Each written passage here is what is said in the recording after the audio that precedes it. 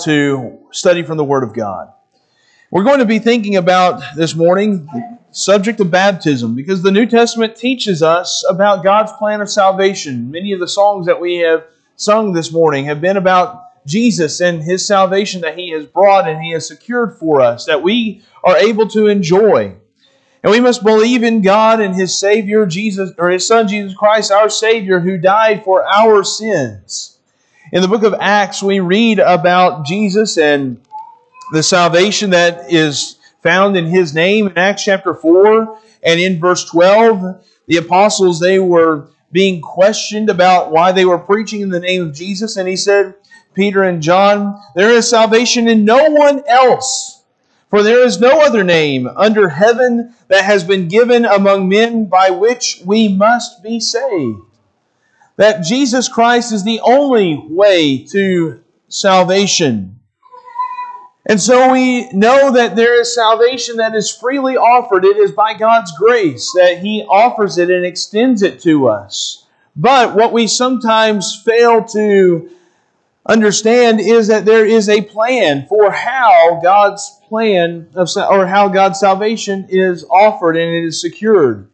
In the book of Acts, in Acts chapter 2, we see this question posed in verse 37 as Peter is preaching on the day of Pentecost. In Acts chapter 2 and verse 37, it says, Now when they heard this, they were pierced to the heart and said to Peter and the rest of the apostles, Brethren, what shall we do? There was this question of, what must we do? In the book of Acts, in Acts chapter 16, just a few chapters later, towards the middle of the book, in chapter 16 and in verse 30, as Paul the apostle is in the city of Philippi, he is imprisoned. And in verse 30, he is in prison and this jailer comes to him and he asks, Sirs, what must I do to be saved? God has offered salvation. It is a free offering. It is by God's grace. And so that we also see that how are we going to secure this salvation? How can we receive this blessing of God's forgiveness to be saved and to be a child of God? Peter told the people at Pentecost to repent and be baptized.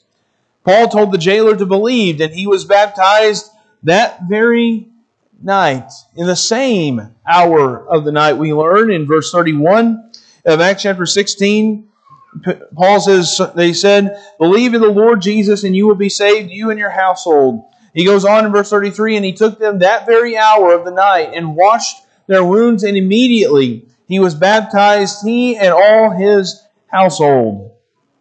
What you see is that baptism played a very important part, a very important role in these two conversion stories.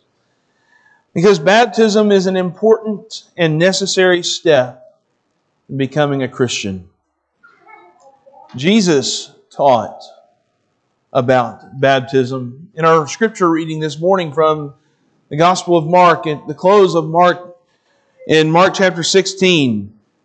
He said in verse 16 that he who has believed and has been baptized shall be saved.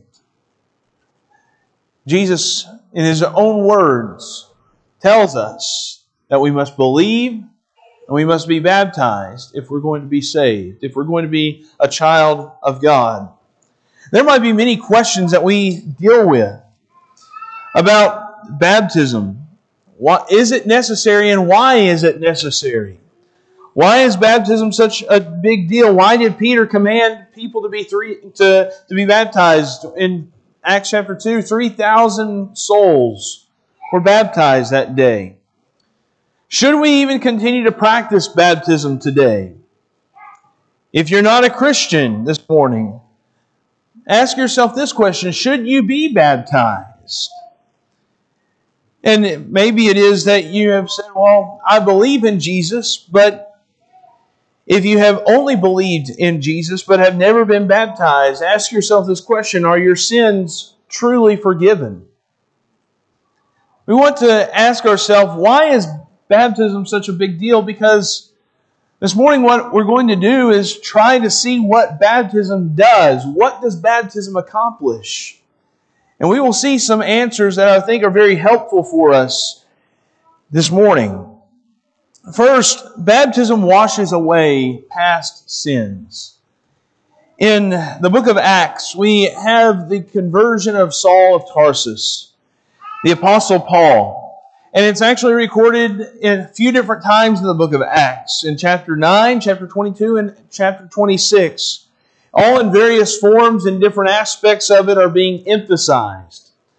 But what we learn is that Saul, the Apostle Paul, Saul of Tarsus, same person, Saul was praying while he had gone to Damascus with the intent and the purpose to kill Christians or to throw them into prison. He saw Jesus on the road to Damascus.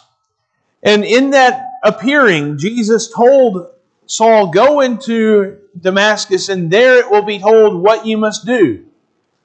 So Saul was not saved on the road to Damascus. That's something I think is very important for us to recognize. That Jesus said, you need to go on further and be told what you must do.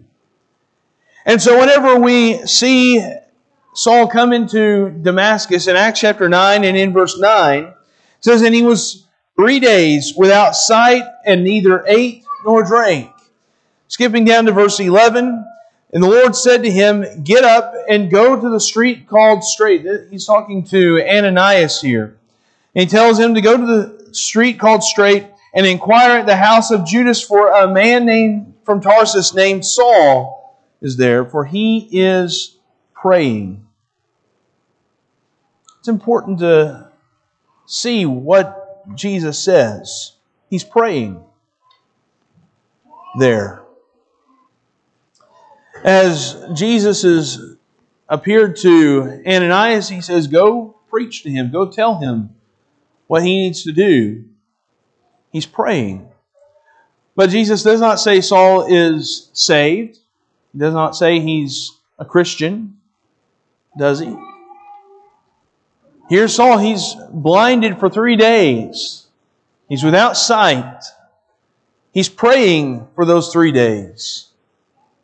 And he is still not yet a Christian. And how many times do we hear, maybe on TV or maybe from pamphlets that we've been given, that if you just say the sinner's prayer, you'll be saved. That's all that you have to do. Here is Saul, and he's praying, and he's still not yet a Christian. In verse 18, we learn after Ananias comes to him, he says, "And immediately there fell from his eyes something like scales, and he regained his sight, and he got up and was baptized." Saul did that at Ananias' words that are recorded for us in Acts chapter 22, just a few chapters later. In Acts chapter 22 and verse 16, "Now why do you delay? Get up and be baptized and wash away your sins, calling on His name." Saul was baptized. He was washed with water to have his sins washed away. What you see is that Ananias is very clear that before Saul was baptized, his sins were still with him. The guilt and the burden of sin was still upon him. It was not until after he was baptized that his sins were washed away, to be removed from him. This was an immersion. The word baptism is really a transliteration of a Greek word, baptizo. And what that just means, it's a fancy way of saying they took a Greek word and made it an English word. They took a word from another language and they made it an English word. The word means immersion. It doesn't mean sprinkling or pouring, and I think we can see that in the book of Acts. In Acts chapter 8, in Acts the 8th chapter, when Philip is preaching to the eunuch, in Acts chapter 8, in verses 37 and 38, as Philip is preaching and he talks to him, and he says in verse 36, the eunuch asks Philip, "What prevents me from being baptized?" And Philip tells him that if he believes with all his heart, you may. And Philip, or the eunuch, says, I believe that Jesus Christ is the Son of God. In verse 38, he ordered the chariot to stop. They both went down into the water, Philip as well as the eunuch, and he baptized him. There was enough water for them both to go down into. And he says in verse 39, when they came up out of the water, the Spirit of the Lord snatched Philip away. There was water that they came up out of. That doesn't describe a sprinkling or a pouring. In Colossians chapter 2 and verse 12, Paul describes baptism as a burial. You know, if you have ever had to bury an animal, a pet. I was a kid and I had a fish, and I wasn't good at keeping fish alive. I didn't want to just flush it down the toilet. I didn't want to do that. I wanted to take the fish and bury it. For whatever reason. You know what I had to do? I had to get a little shovel, and I had to bury the fish. Then I had to put that dirt back on. I didn't just take a little bit of dirt and sprinkle it over the fish, because that wouldn't have been a burial. A burial is a submersion. It is immersion in water. And so while Saul was praying, he was told to get up and be baptized. Baptism is a burial in water. And when we enter into the waters, when we are baptized to have our sins washed away, we are forgiven from our past sins. We enjoy the blessing of forgiveness. That is what Peter is telling his audience in Acts chapter 2 on the day of Pentecost. As they are pricked in the heart, as they come to realize that they are guilty of putting Jesus on the cross, that they have murdered the Son of God, who is now exalted at the right hand of God. They are convicted. They have this emotional response of guilt. And they ask, what shall we do? And Peter says in verse 38, repent and each of you be baptized in the name of Jesus Christ for the forgiveness of your sins, and you will receive the gift of the Holy Spirit. Baptism is when our sins are washed away, when we are forgiven of our sins. When Saul was baptized, he was forgiven of the sins he had committed, which are many. Paul describes himself in the book of 1 Timothy as the chief of sinners.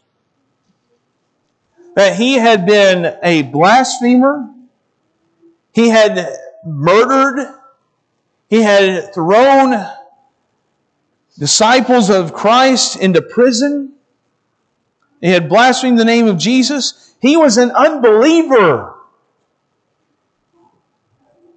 But after he was baptized, he was clean. You think about what Ananias says, wash away your sins. When I get really dirty or muddy, go take a bath. You're cleansed on the outward. And what he's saying is that this is not just an outward cleansing. This is something that touches the conscience. Peter makes this abundantly clear in 1 Peter, in the book of 1 Peter chapter 3. In 1 Peter chapter 3 and in verse 21, corresponding to that, baptism now saves you. So there's the thesis. There's the major thought, right? Baptism saves you. Now he's going to tell us not the removal of dirt from the flesh. This isn't just an outward ceremony.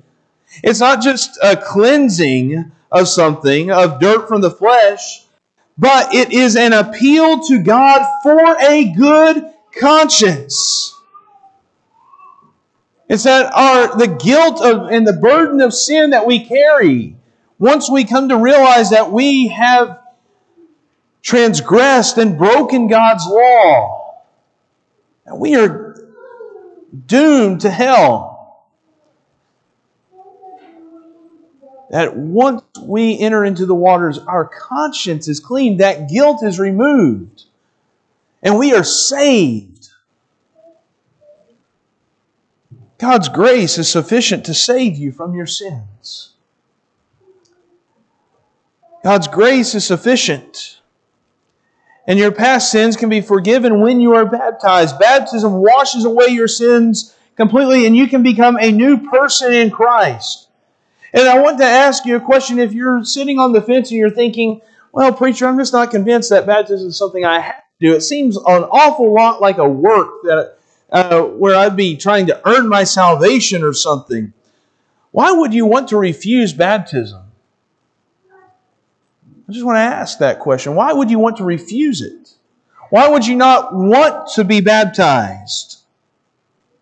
In this beautiful description and this participation where we are able to have our sins washed away, in the language that is used, God's grace is sufficient to save you from your sins.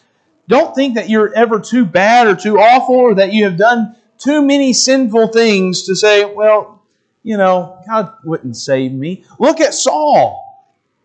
Look at what he had done. Satan is the one who is wanting you to believe that you're too bad to receive God's forgiveness. Because anything that might prevent you from drawing closer to God's grace is going to become Satan's tool. And God's grace and forgiveness is available to everyone. And so baptism washes away sins. But it also does something more than that. And maybe you're here this morning and you're thinking, well, preacher, I'm able to catch me a little nap before lunch because this is about baptism. I've already done that. I don't need to be baptized. Well, now's the time to wake up and turn to Romans chapter 6. Because Romans, the 6th chapter, is where the Apostle Paul is writing to the church at Rome. He's writing to Christians, he's writing to people who have been baptized. And he wants to remind them of their baptism. That's what I want you to do this morning. If you have already been baptized, I want you to think back upon your baptism when you became a child of God. In Romans chapter 6 and in verse 3, Paul asks, or do you not know that all of us who have been baptized into Christ Jesus have been baptized into His death? Therefore we have been buried with Him through baptism into death, so that as Christ was raised from the dead through the glory of the Father, so we too might walk in newness of life. For if we have become united with Him in the likeness of His death, certainly we shall also be in the likeness of His resurrection. Knowing this, that our old self was crucified with Him, in order that our body of sin might be done away with, so that we would no longer be slaves to sin. What Paul does, he shows that in baptism we are united with Christ. We are united with Christ in His death and burial and in His resurrection. And when we are raised, just as Christ was raised from the dead, when we are raised out of baptism, we have a new life. If you continue on reading in Romans chapter 6 and in verse 10, he's talking about Jesus, how the death that He died to sin once for all, but the life that He lives to God. That He lives to God, that Jesus, He has a purpose now. And I would submit to you that we also have a purpose. Once we are baptized, baptism sanctifies us to now be useful in His service. In God's service, we have to live and we have to remove sin from our life. Notice what Paul says, that we should no longer be slaves to sin. Once you're baptized, you're putting that old person of sin and you're burying him. What do we do? What did I expect with that dead fish? I expected him to stay buried, didn't I? Didn't expect to go back inside and see him in the fishbowl. You put that old person of sin to death. And you're raised to walk in newness of life, to sin no more. He says in verse 7, "For he who has died is freed from sin."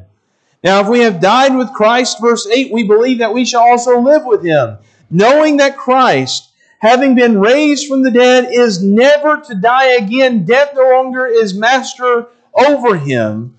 For the death that He died to sin once for all, but the life that He lives to God. Even so, consider yourselves to be dead to sin, but alive to God in Christ Jesus. That Jesus, once He was raised, He wasn't going to die anymore.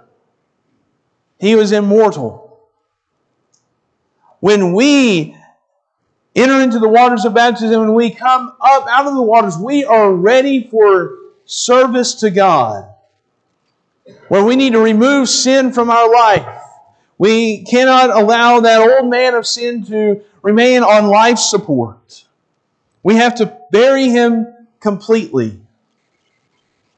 And then we have to give our whole life in service and obedience to God. In verse 16, Paul says, "Do you not know that when you present yourselves to someone as slaves for obedience, you are slaves of the one whom you obey, either of sin resulting in death or of obedience resulting in righteousness?" Now, isn't that interesting that Paul is reminding these Christians who have already been baptized, you still have choices to make. You still have a choice to make. Even if you have been baptized, are you going to obey God or are you going to disobey God? Are you going to obey or are you going to engage in sin? That's the present choice for each and every one of us that we all have to realize. Because we're going to obey somebody or something. We are going to give our heart and our allegiance to either God or ourself and Satan. And obedience to God is recognizing God as our master, where we are giving Him our life voluntarily. When we were once enslaved to sin, that guaranteed death. He says in verse 17, "But thanks be to God that though you were slaves of sin, you became obedient from the heart to that form of teaching to which you were committed." That you have been baptized, you have become a Christian. You became obedient. Now it's time to remain that way. If you continue on down to the end of the chapter in verse 22, Paul says, "But now, having been freed from sin and enslaved to God." When were we freed from sin? When we buried that old man of sin in baptism, when we were united with Christ in His death, burial, and resurrection, when we were baptized, we were raised to sin no more. He says in verse 22, "Now, having been freed from sin and enslaved to God, you derive your benefit, resulting in sanctification and the outcome, eternal life." Sanctification. That's a word that we probably don't use just every day. It's one of those church words that we sometimes use when we're at church, and that's about it. But it simply means holiness. Holiness, that may be another church word. I always get aggravated when I read a definition and it defines the word with the word. That's not a definition, right? Okay, so holiness or sanctification, they're the same thing. It's to be separate, distinct, distinguished, set apart. We're sanctified. That we are the ones who are people who are to serve God. We have been separated from sin, and now we are on the side of God. That means that we have to accept a holy lifestyle that is seeking to obey God and do His will. Sanctification is the benefit we receive after being baptized and freed from sin. And while we may not use sanctification and holiness much today, at least outside of a church setting, and there's a lot of confusion about it, sanctification and holiness means moral purity. That we have to keep ourselves morally pure. It means that we have to obey God. It means that we have to abstain from sin. However, holiness is more than that. That sanctification and holiness, it also implies that we are to be used. Turn over to 2 Timothy chapter 2. This is a favorite passage of mine in helping us understand what sanctification really is. In 2 Timothy chapter 2 and in verse 20, Paul says, "Now in a large house there are not only gold and silver vessels, but also vessels of wood and of earthenware, and some to honor and some to dishonor. Therefore, if anyone cleanses himself from these things, he will be a vessel for honor, sanctified," there's our word, "useful to the master, prepared for every good work. Now flee from youthful lust and pursue righteousness, faith, love, and peace with those who call on the Lord from a pure heart." So you see here, as Paul is really trying to help us understand the idea of sanctification, he says, you're a vessel. You're a clean vessel, right? And he says, in a large house there's vessels of gold and silver. There are also other kinds of material, wood and earthenware, some to honor, some to dishonor. Maybe the jobs that they do aren't all that presentable. So he says, therefore, if anyone cleanses himself from these things, he will be a vessel for honor, sanctified, useful to the master, prepared for every good work. Are you that kind of person that you're useful, prepared for any kind of work that we might need as a congregation of God's people? If we're asking you to teach a class or to do something in the service, to lead us, to lead songs, or to wait at the table, are you willing to do it? Are you ready to serve? No matter what it might be. He says there are some things that are honorable, some that are less honorable. You might think in a household, you might have your favorite china, that family heirloom. I know we had a china cabinet in my house when I was growing up as a kid, and I know that we ate on it all of about 5 times in my years of growing up. It was in a cabinet, it was looked at, it was pretty, but it was never used, right? I come from the school of thought, if it's not useful, then get rid of it, right? I don't know how you may think of it. If that offends you, then you can tell me your thoughts on china later. But that's a vessel for honor, right? And I can tell you on those 5 occasions when we brought out the china, someone was coming over that was important for some reason. It was a special occasion. You know something else that is important that might be in your household, that it's a vessel that you need to use, a tool that you need to use, and it's extremely helpful at certain times. It might be something that's found in your bathroom called a plunger. Something that's not very impressive, right? You're not going to show your plunger off whenever someone comes to visit. Boy, is that helpful, right? It's very helpful. Sometimes we may need people to lead worship to God, but sometimes we might need people to clean the building. Sometimes we might need people to teach a class, but we also might need people to take out the trash. We have all sorts of things that need to be done. And after we're baptized, we are sanctified. We're not just a pretty delicate china that's put in a cabinet not to be used. As a Christian, we have been baptized and we are now to be put to work. That's the whole purpose of sanctification. I think that's exactly what Paul is trying to get us to see here in 2 Timothy chapter 2. That we are sanctified for service. And we need to get busy working. A third thing that we see that baptism accomplishes and does is that it puts us in a relationship with the Father, the Son, and the Holy Spirit. In Matthew chapter 28, in Matthew the 28th chapter and in verse 19, Jesus, speaking to His disciples, said, "Go therefore and make disciples of all the nations, baptizing them in the name of the Father and the Son and the Holy Spirit." Jesus says that disciples are made when they are baptized. You become a disciple when you are baptized. And not only that, you are a disciple who has a relationship with God. Because the Father planned our salvation.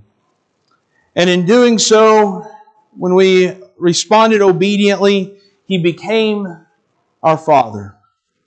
In 1 Peter chapter 1, in 1 Peter chapter 1 and in verse 2, Peter opens his letter and he says, "According to the foreknowledge of God the Father, by the sanctifying work of the Spirit, to obey Jesus Christ and be sprinkled with His blood, may grace and peace be yours in the fullest measure." That salvation was planned by God.